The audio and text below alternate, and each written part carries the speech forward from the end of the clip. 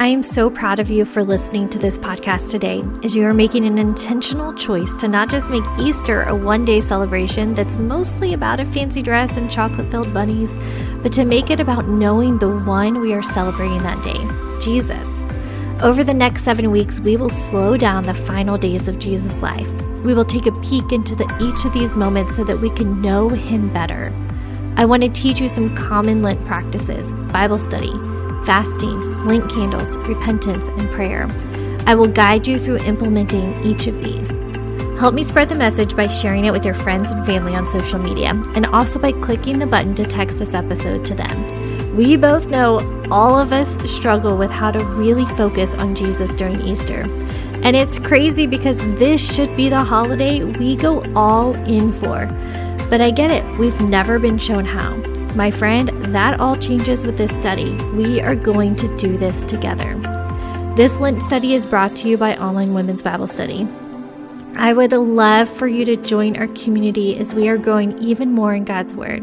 And I'm giving you a week free to try out being a member at onlinewomensbiblestudy.com. This will be automatically applied when you sign up today. This spring, we are studying the book of James, which is the perfect complement to this final day's Lent study, because it was one of the very first letters written to the first followers of Jesus. So as you are studying the final days of Jesus' life, you will see how the first followers lived it out. Don't forget to subscribe to this podcast so you don't miss a single episode. All right, let's get started with today's session. Forsaken. If you haven't already, spend some time in prayer today. Praise God, repent of sins, ask for others and yourself, yield to God, then wait and listen. Today we are getting a head start. Use what you focus on today to settle in on your heart and mind over the next few days. The cross isn't typically something that grieves us. Instead, we like to decorate our homes and ourselves with it. The symbol of the cross is now more of our club's brand, as opposed to the place our sins took our God to His death. Question: when you see a cross, what do you typically think about? I hope that today we can bring some reverence back to the cross as we remember what happened that day. Before we go to the cross, I want us to come to it with a better understanding. Prompt: read Hebrews 9:22 and write it out below. Hebrews 9:22. In fact, the law requires that nearly everything be cleansed with blood, and without the shedding of blood, there is no forgiveness. We don't get this concept of needing a blood sacrifice for sins. In those days, it was the practice of the Jews. They regularly made sacrifices of animals for sin. We see it in other cults or religions, where they sacrifice animals or even people. Our culture has gotten so far from this, which is healthy in so many ways. However, we don't see sin as a need for penance. We live in a society where every kid gets a trophy and everyone is special. We don't know how to handle conflict, so we avoid it. Our society has become so self-centered and so tolerant that we have a hard time seeing our need for a blood sacrifice. Question: would you agree with this? Do you struggle with this idea? Do you think others who don't claim Jesus struggle with this concept? The meaning of the cross gets lost on us when it comes to the sacrifice because we just can't even relate. The meaning of the cross is lost on us because the pain and brutality of the cross is nothing compared to what we see in PG-13 movies nowadays. Today, I want you to fight to see the meaning and the purpose of the cross. You are going to study most of it on your own today. May your reading today feel more like a conversation with Jesus. Ask Him to show you what He did and why, how that relates to your life and those around you. Read Matthew 27, verses 33 through 56 through once, and then answer the questions below. Matthew 27, verses 33 through 56. As they were going out, they met a man from Cyrene named Simon, and they forced him to carry the cross. They came to a place called Golgotha, which means the place of the skull.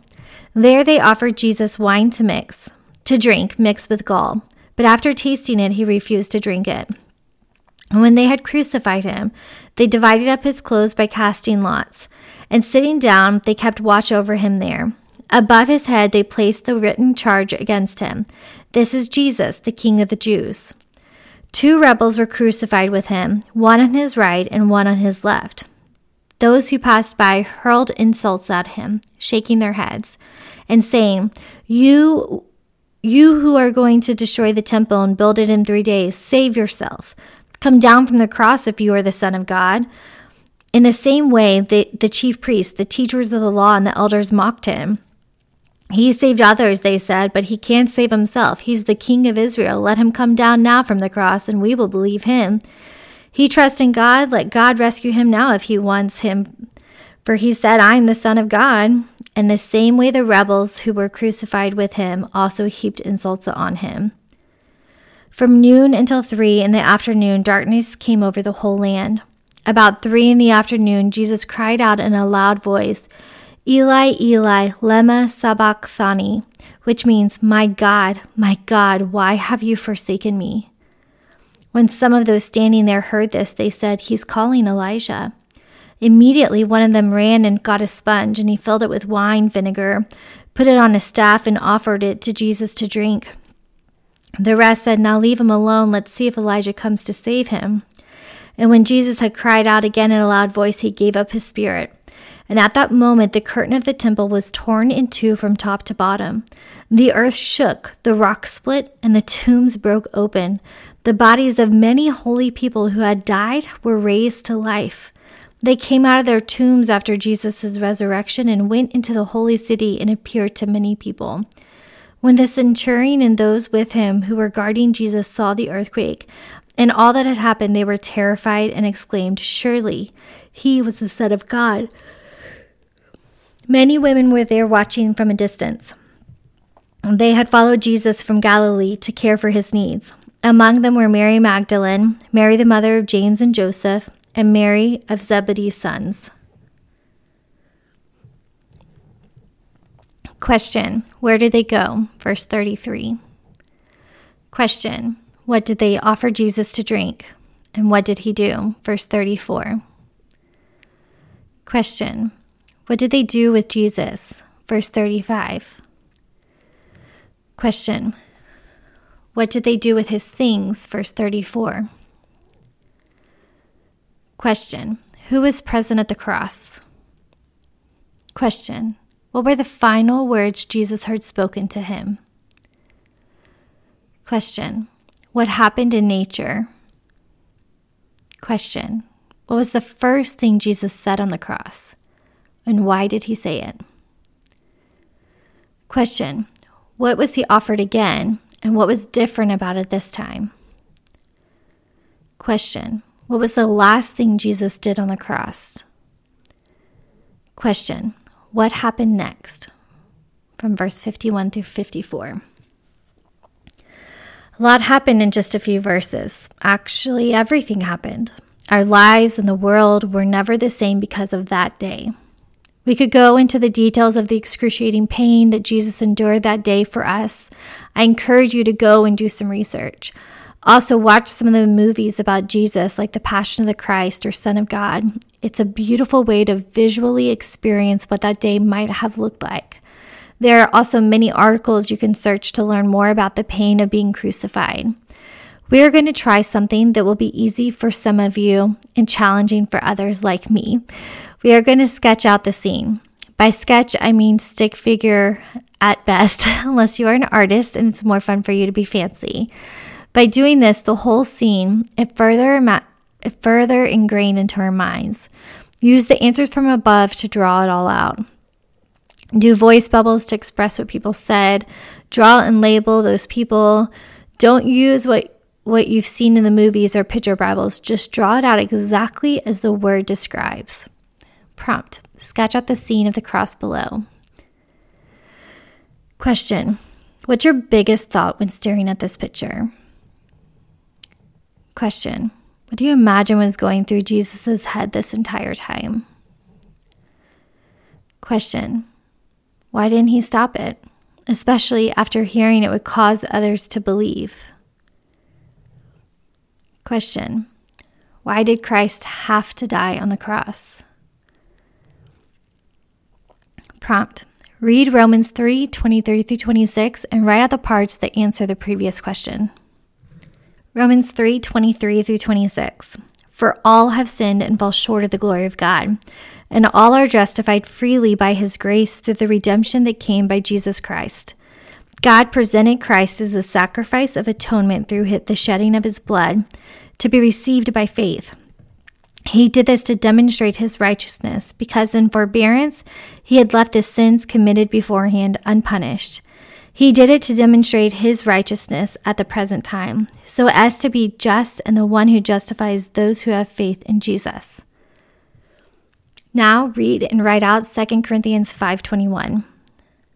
2 Corinthians 5:21. God made him who had no sin to be sin for us, so that in him we might become the righteousness of God. Our sin nailed him there so that we might become the righteousness of God. Today we looked at Jesus on the cross and those around him. Tomorrow we will go to the cross. Bonus, if you have time and are able to come back and read the other accounts in the other Gospels, you can go to Mark 15:21-41, Luke 23, verses 26-49, or John 19, verses 16-37, and mark below any additional pieces to this story.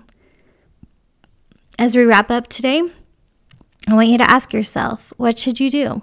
How can you apply what you have heard today? James 1:22, and who should you tell? What is something you can share about today, and who should you share this with?